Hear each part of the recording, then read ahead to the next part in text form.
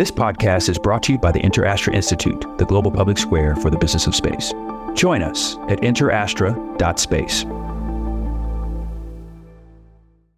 And we're listening to the downlink. We're listening to everything that's going on, and we hear the information about the solar array not deploying, and it was like, oh boy.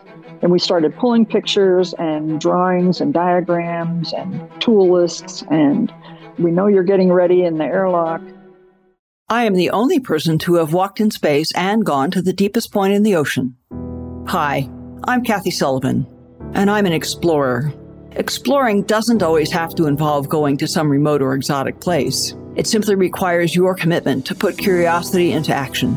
So join me on this podcast journey as I reflect on lessons learned from life so far and from my brilliant and ever-inquisitive guests.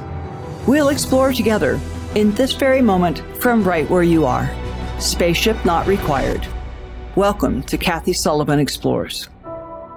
Before we take off, I have a gift for you. I believe that no matter where you are today, an active thirst for knowledge will help unlock your ability to live a life of meaning and happiness. So I'm sharing some lessons I've learned on my road less traveled. Over at KathySullivanExplores.com, you'll find my 7 astronaut tips to improving your life on Earth. When you sign up, I'll send them to you, and also make sure you're the first to discover future podcast episodes and learn more about exciting adventures ahead. Just head on over to KathySullivanExplores.com. My guest today is former chief of the EVA Robotics and Crew Systems Operations Division at NASA, Sue Rainwater. Her skills contributed to the successes of the Space Shuttle, the Hubble telescope, the International Space Station. In fact, she played such a pivotal part in the first Hubble servicing mission that they brought 2 ladders into mission control instead of just 1 when the time came to hang the crew plaque at the end of the mission. This was the first, and as far as I know, still the only time that the 2 co-leaders of the spacewalking team hung the plaque together. One of the highest honors in NASA flight control.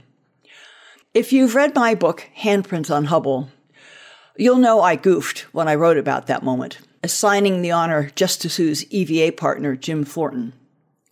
She's been nothing but gracious with me about that glaring omission, but I'm glad to be able to set the record straight here. So on the podcast today, you'll hear about the bookish kid from Michigan, whose first memories of schooling were in the UK, and the culture shock she felt on returning to the United States. Sue also remembers the hands-on building projects her father arranged during the holidays, and moving south to study on the first step of the journey that took her to NASA. And she'll tell us a lot about the many years she spent there. From her NASA years, you'll also discover how visits to Home Depot actually contributed to the building and making and repair success of Hubble.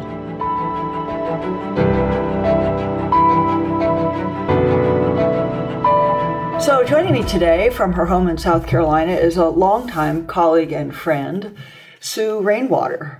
Sue is one of those people that played an integral part of making any number of my space flights possible for many, many years and equipping me to succeed at them. So Sue, welcome. Thank you. Nice to see you, Kathy. Yeah, good to see you again. So you and I talked some long time ago now, several years ago, when I interviewed you, sort of oral history fashion, to get your story and make sure I could tell it well in my book, Handprints on Hubble. But I'd like to do a little bit of that same thing again, because you have a very interesting pathway that led you to space, to the space program. So how about wind the tape all the way backwards to your very early childhood and paint a bit of picture for us of where you grew up, what your family was like, what your interests were like. Who were you as a 5-year-old? So I was born in Michigan. My father was an automotive engineer with Ford. My mother was a stay-at-home mom with 4 kids. They were both from extremely humble beginnings. My mother was born in Wales and emigrated to the U.S. at the age of 18 with very little, literally 1 suitcase, and that was it, to live with an aunt, because there was no opportunities in Wales at the time, right after the war. So at the age of 3, my dad had the opportunity to go overseas with Ford. So we moved over to just outside of London, and I lived there for 8 years. So lived in a small little town, went to a very small girls' school, private school with all girls, uniforms, very, very, very, very British, if you can imagine. And so for 8 years, that was my life. And I was very, very sheltered, I guess, if you will. It was an idyllic childhood, I would say. And then moved back to Michigan at the age of 11 and went to a suburban high school. I was very, very bookish. I mean, all of my relatives will tell you all they remember of me at that time is me in the corner with a book. Literally, that's what they remember of me. That had to be quite a culture shock coming from at age 11 from the English setting to the American setting. What struck you most? Do you remember? It was terrifying. I mean, we went from a very structured, literally, uniforms and all girls school, very small, to you had to pick what you were going to wear. You had to pick what you're going to wear to school. And you had to know how to go to your next class. And I mean, it was very, very frightening. And was there sort of already a bit of a fashion contest among the girls all the kids for what are you wearing? Yes, and I failed miserably. From day one.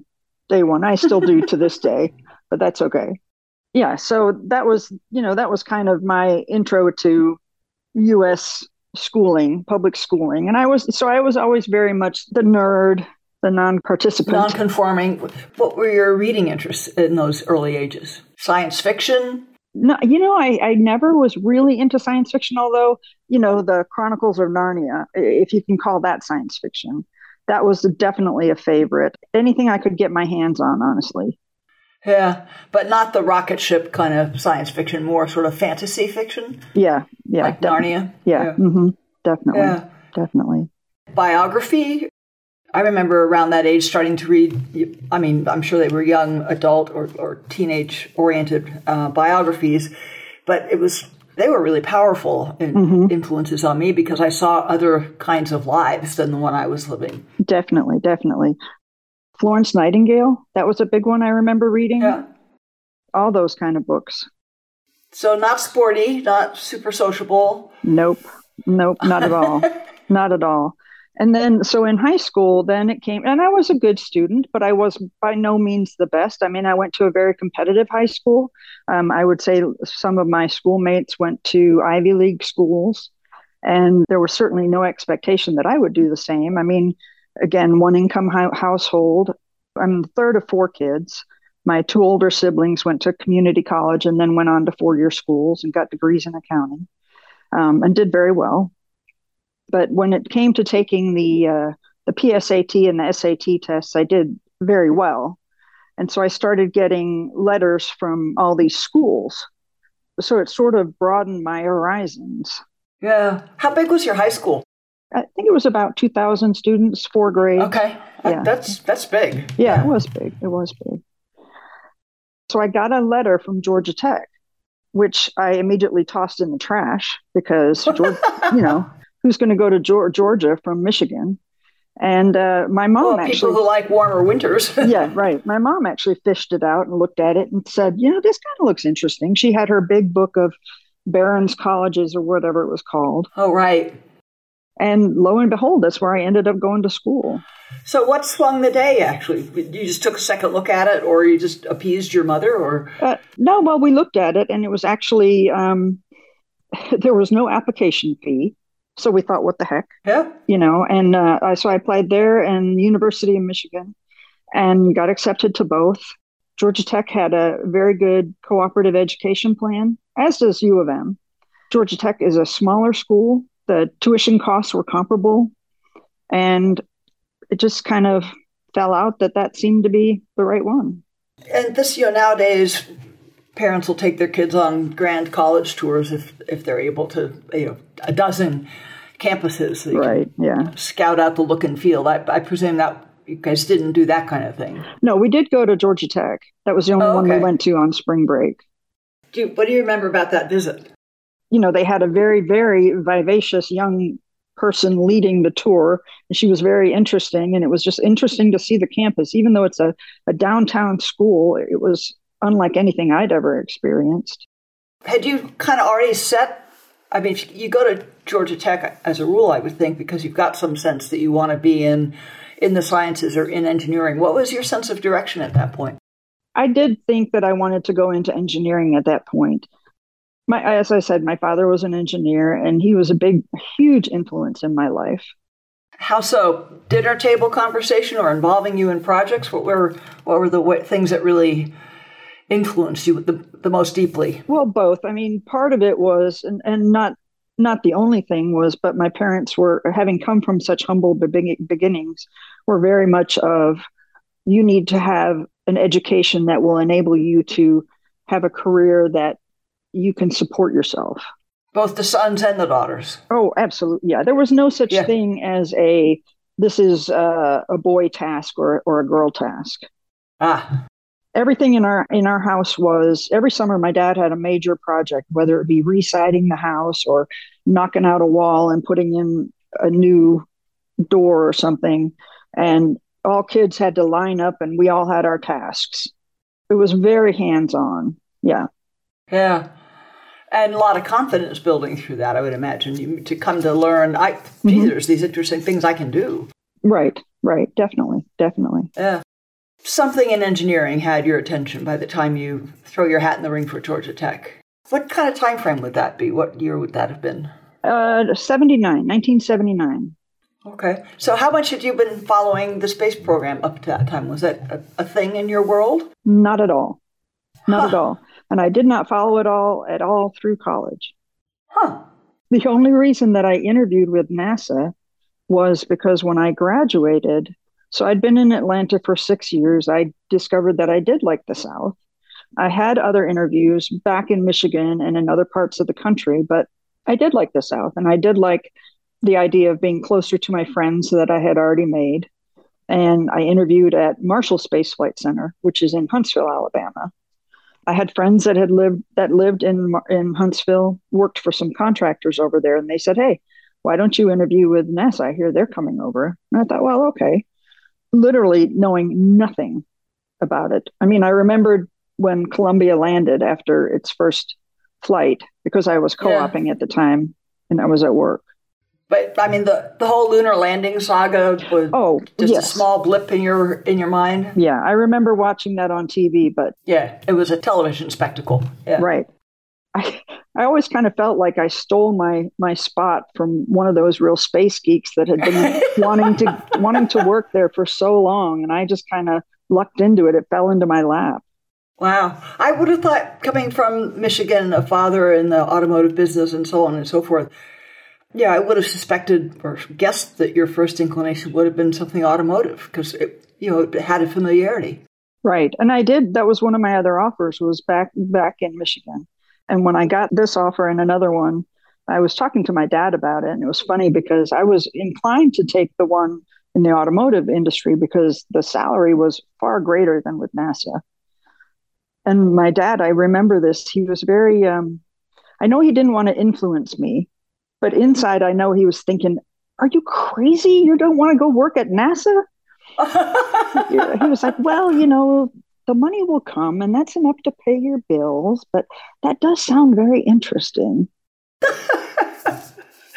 Good old dad. Oh, I know. Yeah. And Dad was the biggest space nut throughout my career. I mean, he was a huge, huge spaceman.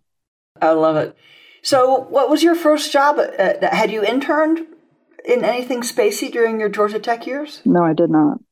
So what was your first role at NASA? Tell us a little bit about the Marshall Space Flight Center, for those who don't know, because NASA has about 8 or 9 locations around the country, but each one sort of has its particular theme and DNA. So what is Marshall's theme and DNA? So Marshall, it is primarily known for being a center of excellence for propulsion, which was not what I went there for. They also do a lot with the Space Lab missions on the shuttle flights, and they do a lot with the space station. They do a lot of with the payloads. But what I was working on was the development of the tools and the crew aids for the Hubble Space Telescope before it was deployed, which was where you and I crossed paths, obviously. Yeah. They had a large water tank there that was used for developing the procedures and the tools. Yeah, at the time it was the only neutral buoyancy, as it's called, facility in NASA that was large enough to do spacewalk simulations. Mm-hmm. Right. Getting underwater where you can adjust all the weights perfectly so that you don't pop to the surface or sink is kind of a close approximation of working in the microgravity of outer space. Right. It was the one that was largest, definitely, to build the Hubble mock-up. The one in Houston that was used for training was much smaller at that time. Yeah, very shallow in Houston comparison. Yeah. Right. So when you say develop the tools and so forth, I mean, what's that like? I think most people probably think of the astronauts that repaired Hubble, and some of what you see them doing looks like that's a ratchet wrench, that's a socket wrench, that's something I could buy at Home Depot. But why was it a special challenge to figure out the tools for the Hubble? Well, in some ways, we did start at times with going to Home Depot and pulling things off the shelf. And then you figure out, okay, how do you adapt this so that somebody who's wearing this Michelin Man suit can use this with the bulky gloves and who's floating around in space? How then can they use this to work on these very delicate connectors and so on and so forth? So you start with something that you're familiar with, and then you adapt it and you modify it. How obvious from the start are the adaptations, or how much do you discover what needs to be done by putting someone in a spacesuit and letting them work? Or sometimes you can see in advance, we're going to definitely have to make these handles bigger so that a fat hand can use them? Or it's a combination. It's trial and error. You definitely try and do as much as you can ahead of time, because the water time was very precious, both in times of money, and you don't get that much of it. So you want to be as prepared as you can.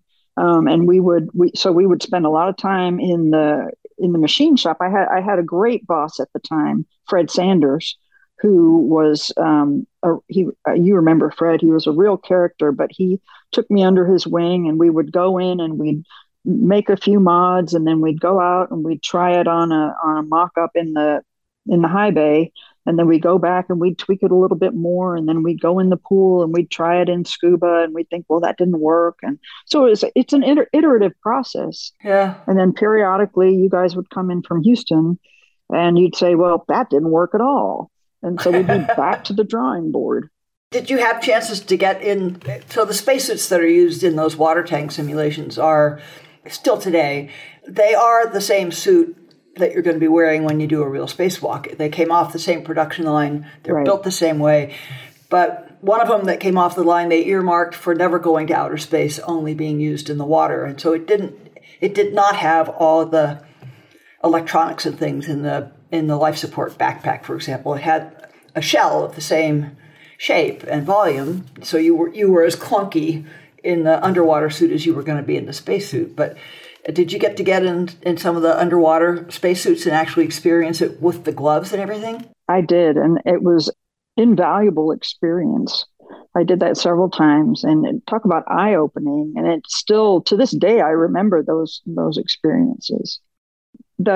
Oh my gosh, we're realizing that you can't move your limbs not even in the same directions, in the same dimensions. Your arms, you can't necessarily, if you want to move it, you have to kind of go up and over, as opposed to you're kind of reaching around the DCM. I'm not putting this in the right words, but you can't necessarily get there from here. So you're having to constantly modify and really consciously think about your movements.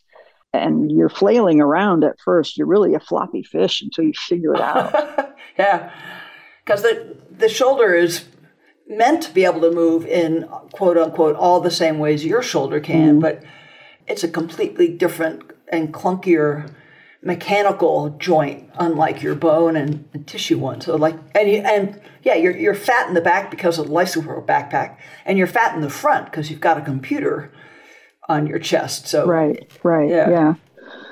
And oh my gosh, is the helmet, just looking out through the helmet and thinking about what this would be like in orbit. Your peripheral vision is restricted. And above your head, I mean, you go to look above your head and you realize, well, I can't. Well, you're just looking at the top of the inside of the helmet. Exactly. Yep. So it's surreal. What about the experience once you got a little used to that? Did you like the the sense of zero gravity? Oh yeah, it was amazing. Just as same as with the scuba diving in the tank. I mean, that I loved that. We would go in before the tests and set up the equipment, and then after the test, run down and pull out the stuff that couldn't stay in overnight. I just loved that. You already said you were in the machine shop sometime, actually hands-on building the tools. But what's that whole cycle? I mean, you get an idea, or let's take a tool that didn't exist. It didn't come off the Home Depot shelf.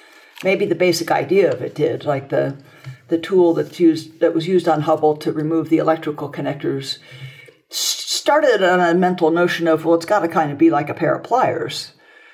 But then there were a lot of differences about working on Hubble. Big connectors, difficult to turn, very close together. How do you get something skinny enough to get in between them, blah, blah, blah. So what was it like when you had to completely imagine a tool that didn't exist? Then you would sit down. I mean, there was a large team of people that did all of this work, and there was a great number of tools. And the more simple ones, there was fewer people that worked on them. But when you came with something that was a clean sheet, you would sit down with the engineering designers and you'd say, okay, here's what we're thinking. And they would come back with a design, and then you'd iterate back and forth on that from an operational perspective, here's what we need it to do. And they'd say, well, what do you think of this? Kind of the same thing back and forth. Then you'd get a mock-up built or a prototype, and then you'd try that out. So there are some things that you could whip up a prototype easily, and then there's some things that you would just have to start from scratch. And then there was a large team of people, both from the Marshall engineering folks and then the Lockheed folks out in Sunnyvale. And Lockheed being the company that was actually building the real telescope. Correct. Yes. And they also built some of the tools. And then at some point, Goddard came in, and the Houston folks would come in. So it really took a village to do this, right? Yeah, it became a very complex. On NASA's behalf, Marshall was the lead for coming up with the idea and designing and putting out the contracts to build the telescope. And Lockheed was building it. And then later, once the telescope was in orbit, another NASA location, Goddard, stepped in to take over the ongoing, the 5 or 6 missions of actually fixing it and still coming up with new tools and still finding new things that had to be done because something broke that we did not initially plan on being able to repair. And they would say, really? Are we really not going to repair that? I think we can repair that and create something new. So you started what year with NASA? 85. That's about the same time I got assigned to Hubble, and we thought it was going to launch in like less than 2 years, just over a year, right? Right. Got stretched out a whole lot. When did you first get to go out to California where Hubble was being built and see the real telescope? Probably shortly into my Marshall career, I think. 85, early 86? Yeah, probably so. Mm-hmm. I mean, anytime you're around flight hardware, to me, that's incredible. I mean, just going into the vehicle assembly test area, I think that's what VETA stood for, which is the room in which the vehicle was assembled. Yeah, room is not exactly the right word, right? Describe the VETA. It's what they call a 10K clean room. So it's incredibly high filtration clean room environment because the telescope had to maintain such a clean environment in order to keep the optics clean. So in order to get into this room... Like, this is substantially cleaner than a hospital ER. Oh, yes. Yeah, I can't think of an analogy, but it was crazy just to get in there. So to get in there, you had to, first of all, they would tell you, you couldn't use certain soaps. Women were told, certainly do not wear any sort of makeup. Or perfume. Yes, exactly. You had to put on what they called a bunny suit, which was this white protective garment that covered you from head to toe, much like a contamination suit, if you will, that you might see. And you had little booties that went on over it. And then you had to tape the wrists and the boots onto you. Tape the glove to the sleeve and the boot to your pant leg. Right. And then if you were going to actually touch the vehicle, you had a static discharge strap. Like a grounding strap? Yes, a grounding strap, right. And then you went through an airlock which was a set of doors that went into the room. And in that airlock, there was an air shower that blew any dust or any particles off of you.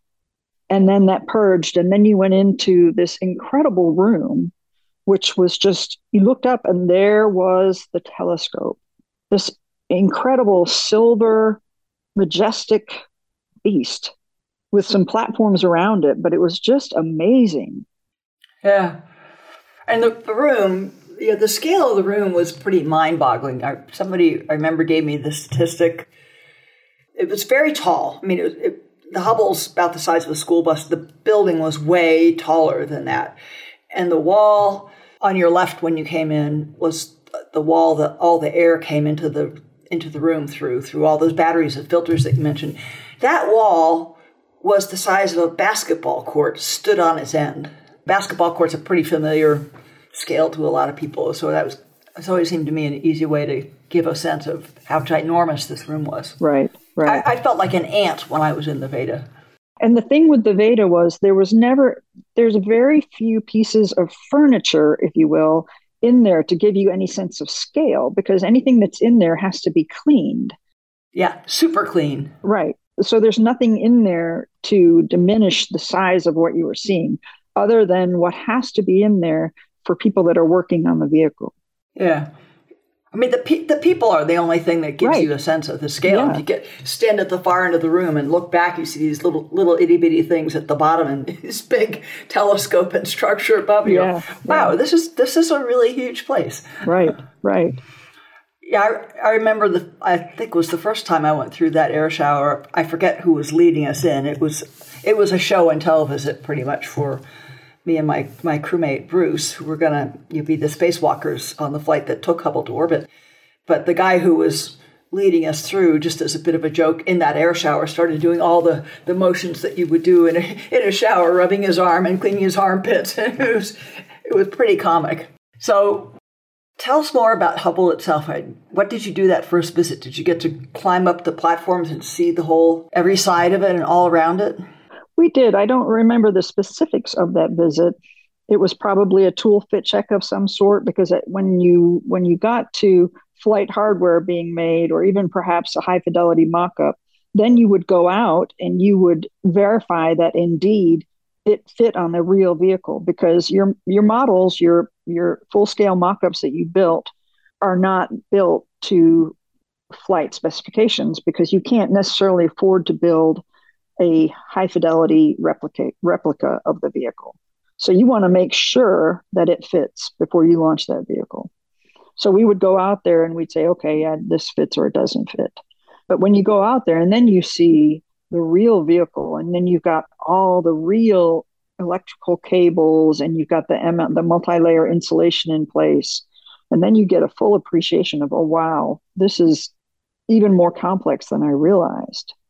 Yeah, because the models that we use underwater to train on, you don't attempt to make them perfectly accurate to all the cables, and you don't cover them with the insulation. So, I mean, you often get out to the real spacecraft and discover, I thought my hand would fit in there. Mm-hmm. Because it always fit in there when we practiced in the water, but there's this other thing on the real telescope, and my hand doesn't fit there. Now what are we going to do? Right. The simulations have to be a full complement of the real vehicle where you can get it, photographs of the real vehicle, maybe a higher fidelity 1G simulator, and then the water tank mock-ups. Because the water tank mock-ups, if you put all of those high fidelity aspects in there, they would degrade after the first 2 runs, and you'd be done. Yeah, you'd be in perpetual maintenance. Right. Yeah. What do you recall? I mean, it's one thing to see. I mean, this is a precious, elegant, very precise, multi-billion-dollar, because it was a billion-dollar-plus telescope. And now you're walking up to it with a wrench in your hand and going to put the wrench on that thing and, turn a bolt or do something. And I'm curious what you remember of what was going through your mind the first time you did that. Well, to be precise, I never did that on the vehicle. Only one time I would know that I did that. It was always the crew members who did that because they were the ones who needed the experience. Oh, I think we made you crank out a solar array once or something. Yes, you did. That's Bruce did that to me, and I still remember that. And talk about my heart pounding. Don't want to screw that one up. You're thinking righty-tighty, lefty-loosey. If I break this, what happens now? Exactly. I'm this 25-year-old kid from Huntsville, Alabama, coming out here. I don't want to screw up this. But just the sheer responsibility and awesomeness. I mean, my flight hardware position is always hands firmly clasped behind my back, right? So I don't break anything. Yeah. It is amazing. I remember that solar array day very vividly. You seriously did not want to do that. Yep. So off we go, finally, in April of 1990, and take Hubble to orbit. And you stayed, like a number of people who were involved in the spacewalking and maintenance, both from Marshall and Lockheed and from Houston, from Johnson and Houston. The normal career pattern for a Lockheed engineer or NASA engineer would be to move from one project to another, and you do a whole array of things in the course of your career. But there were a bunch of you that managed to stay really close to Hubble all the way through and be involved in every one of the servicing missions. I'd like to know what it was like for you in Mission Control Center during our flight when we took Hubble to orbit, and we had exactly the scenario that we had planned for come up. One of the solar arrays that deployed kind of like a roll-down curtain. One of them didn't roll out properly, and all of a sudden Bruce and I are scrambling to head to the airlock and go outside and fix it. What was that experience like for you on the ground?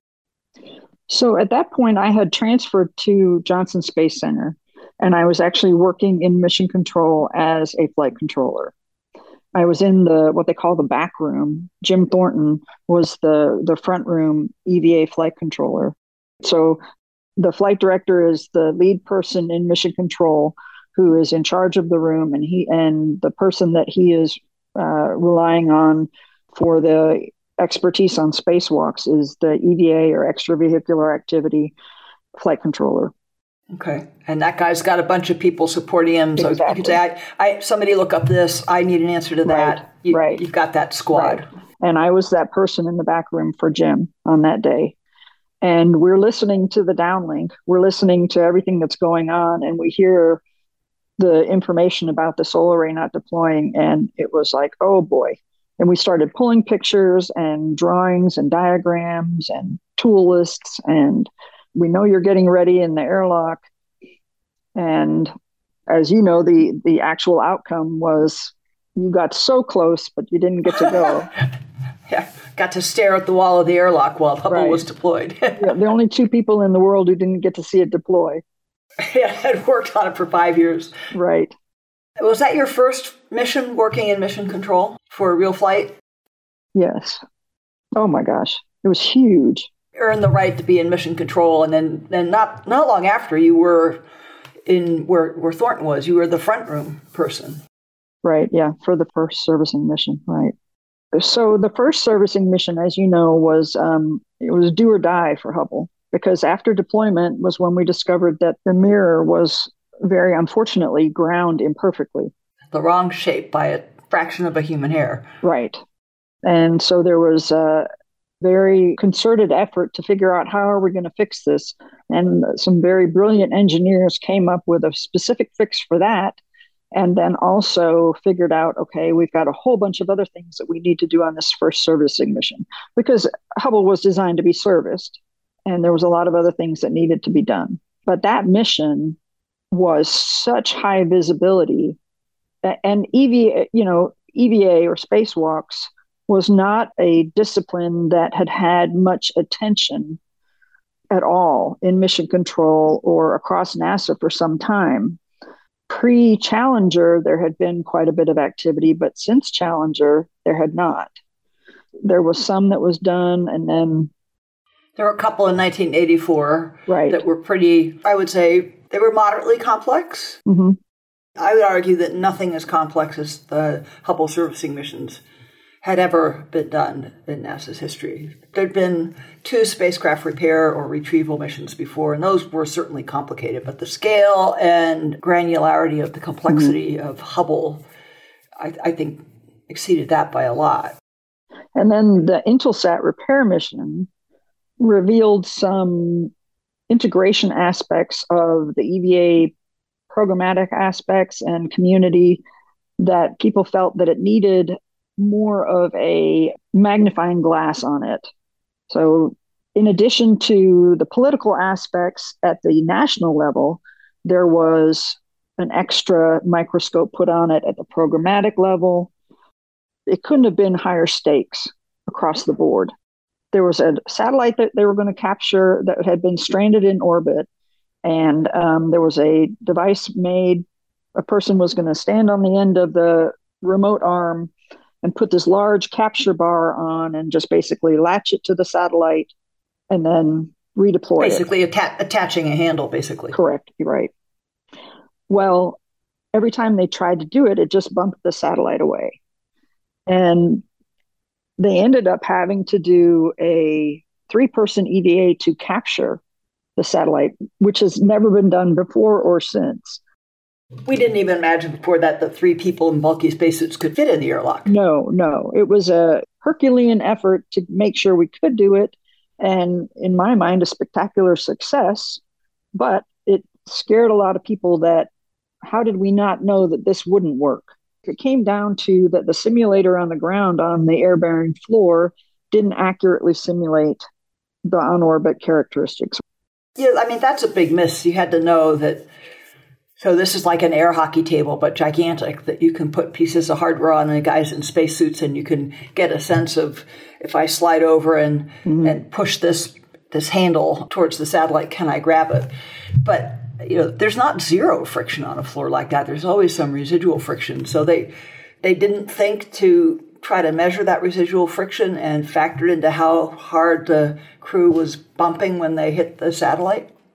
Well, and I don't recall the specifics of that, but I know that they did, but it wasn't done apparently adequately. There were issues, definitely. Yeah, okay. Because every simulation lies to you in some way. You just have to keep that in the back of your head. Exactly. So the stakes are super high, both because the last attempt to do something complex with a satellite in orbit, you muffed it. It was embarrassing. This one is kind of a bet the agency. This is a flagship mission, flagship vehicle, the Hubble Space Telescope. NASA fought for it and argued for it for decades to get it in orbit, and then had this massive oopsie discovered. And it's not long after Challenger, so there's still some questions in some people's mind. There's questions in the air about whether you just ought to button up NASA and be done with it. Is that how it felt to you? Yeah, that pretty much sums it up. Say a little more about what it takes to become the engineer sitting at a console in mission control, directing, in your case, the spacewalking activity. What does it take to get there? You're already an engineer, you're working on Hubble, you're an experienced person. You don't just walk in that room and take a seat. No, there's extensive training that you go through in all of the systems. For instance, I had grown up as what we call a task flight controller, developing the tools, the hands-on aspects of that aspect. But I cross-trained in the systems or the suit and the airlock. That was a requirement in order to get into the front room during the actual EVA itself. So I had to cross-train to become an instructor in that aspect of it. So, I would be able to understand what was going on if we had a suit malfunction.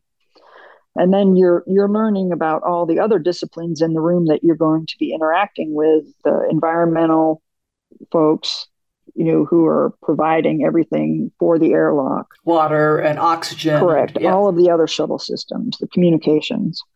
So you do a lot of training. You do simulations in mission control.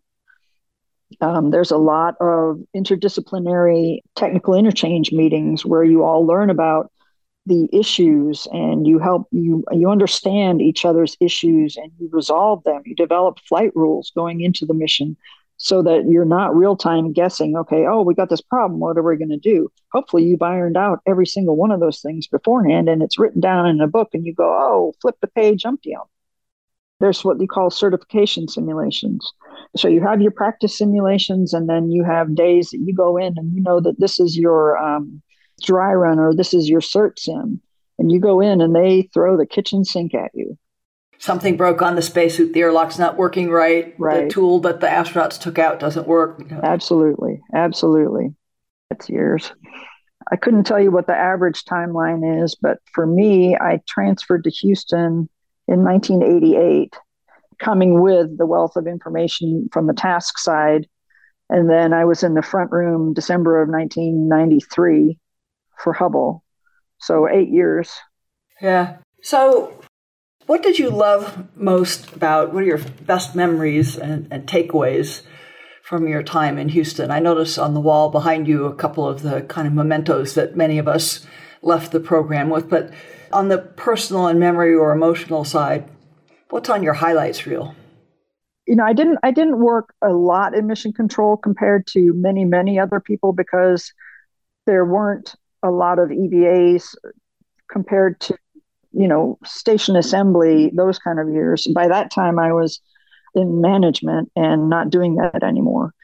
What I miss the most is the camaraderie, the working with the folks. I loved my time in mission control, but I loved the times leading up to that, the times going on travel to see flight hardware. I mean, that's amazing. You think about it, going down to the Cape and walking into the actual vehicle. You walk into the O&C building. The control building, basically where the Launch Control Center is. Right. And you walk in and you look up and you realize you're looking at shuttle tiles. You're looking at the bottom of the vehicle. You go out into the pad and you ride the elevator up that the crew rides up, and you walk over the platform and you go into the payload room for your pad walk down with the crew members right before launch. I mean, those experiences are what really stick with me. Would you have gone on a flight yourself did you ever wish you had taken the astronaut path? I mean, I'm not kidding myself that I would ever have done that. If somebody told me you can go as a looky-loo and you can train for 6 months and then go, I would do it in a heartbeat. I would have done it in a heartbeat. Absolutely. I think some people imagine, as sort of celebrity obsessed maybe as our culture is, it must be hard to be doing all that and not get to go fly. It must grate a bit that you put in all the work and work alongside and don't get to go fly. I never detected that any of the flight controllers and trainers that I worked with felt that way. Are you kidding me? We had the greatest jobs. We got to work with brilliant people, including, and I'm not just saying astronauts, but we are surrounded by brilliant minds. We're challenged every day. Every day is different. Who gets to go to work and go dive and then go work with PhDs and MDs and talk about aerospace? And it was an amazing job. And I could understand why John Q. Public would think that, but I never got that sense from myself when I was working with a crew. And even when I was in the management teams, I never felt that. It was a huge integrated team. And it extended beyond Johnson Space Center, certainly. It extended beyond the operations team. You've got the engineering directorate, you've got facilities, you've got safety, you've got the contractor team. I consider embedded in all of those. It's not civil servants, it's all contractors and civil servants. Then you've got, for instance, all of the other centers and the Lockheeds, the Goddards, the Marshalls, it's massive. It's this massive network of people that are all working towards this common goal. And that is just remarkable. Yeah, it's definitely the most genuine full team effort I've been involved in. There's not you're just sweeping the floor. If you're part of making it happen, you're fully a part of the team. Right. From water boy up to quarterback, it takes all of you to do it. You are all on the team. Or what I often say is, the water boy gets a Super Bowl ring too. It didn't happen without that person's efforts. Yeah. So what's life like post-NASA? Did you have a post-NASA letdown? Yeah, I would definitely say so. It's definitely a shock to not have that identity. I was very ready to retire. You know, it was definitely time. My husband had retired 4 years before me, and we were ready to move on. But it's very much a case of, well, wait a minute. Where's my morning email that's going to tell me what happened overnight on the space station? And where are my business cards? Who am I? You know, I am definitely enjoying just being Sue Rainwater. For the first time in 40 years, I live close enough to my mother to see her on a weekly basis. And I consider it a privilege to be able to do so. So I'm able to go see. She lives about an hour and a half away from me, and she's 93 and still doing great. Wow. I tell her all the time. You. I know. I tell her all the time I'm making up for lost time. So I'm able to do that. And I live close to my sister now, have a great set of friends, and live in a beautiful part of the country. One of my goals when I retired was to get away from a coastal county. I don't ever want to be in a hurricane region again. So we're just enjoying exploring the country and enjoying our family. You know, we have 2 grandkids who we're enjoying watching them grow up. Excellent. Your mom's got to be super proud of all you kids, but I bet she brags a lot on her space daughter. Oh, well, she's proud of all of her kids, yes. Yeah. Well, Sue, it's been a delight talking with you again, and thanks for sharing your story and these really neat, deeply personal, what's it like to be on the inside reflections on a really remarkable career in the space program. Oh, well, thank you, Kathy. And it's been wonderful being able to think about it all again. It really was a wonderful ride. Thanks so much for joining me on today's mission. For more solo shows and deep dives with incredible guests, along with all the ways to get the podcast and much more, head over to KathySullivanExplores.com.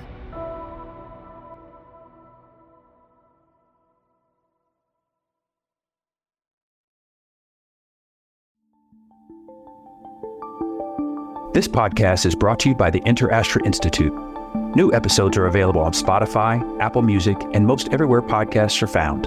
To be the first to know when the next episode drops, head over to interastra.space.